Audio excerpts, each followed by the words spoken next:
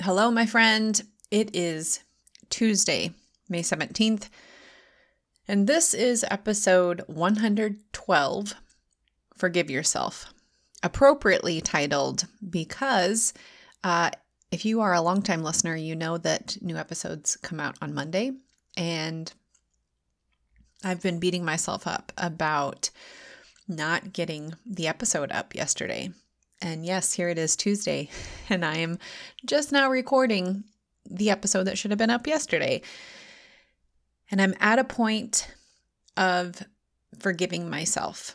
And honestly, this topic has been on my heart for a few days now. I feel as though it's something that I sort of cycle through every once in a while. I don't know if that's because maybe I don't take the time to allow myself to really reflect and give myself that forgiveness, or perhaps, and maybe a combination of the two, I push myself so hard for so long that I don't even realize that there are some things that I need to give myself grace on. And so that brings us to the topic today of self-forgiveness, of learning to forgive ourselves. Oftentimes, most of the time, a lot of the time, I know I do blame myself for things that I've done or didn't do. And I'm really hard on myself. For example, not having my podcast prepared and ready to go for yesterday. I blame myself for things that I didn't do well, or ways that I didn't react well. Forgiving yourself means you stop punishing yourself for those things that you've done wrong or that you think you've done wrong. And I know I have been in that place many times.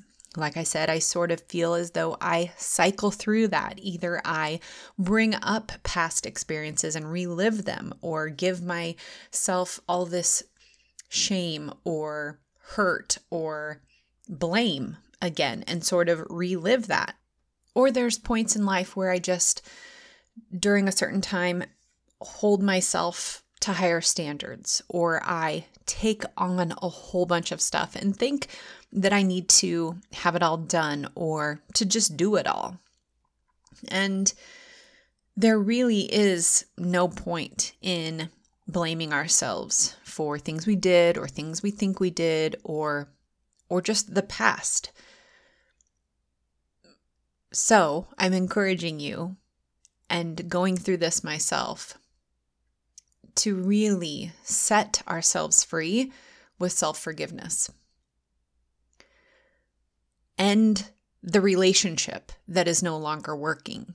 Let go of the goal that you later found didn't actually align with your bigger vision.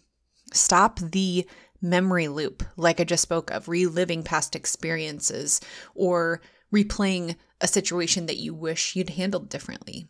Reliving the past does nothing but keeps you stuck there. The only way to move forward is to accept reality, accept the past, accept what happened, and forgive. Forgive yourself if you've done something wrong. Forgive yourself even if you haven't done something wrong.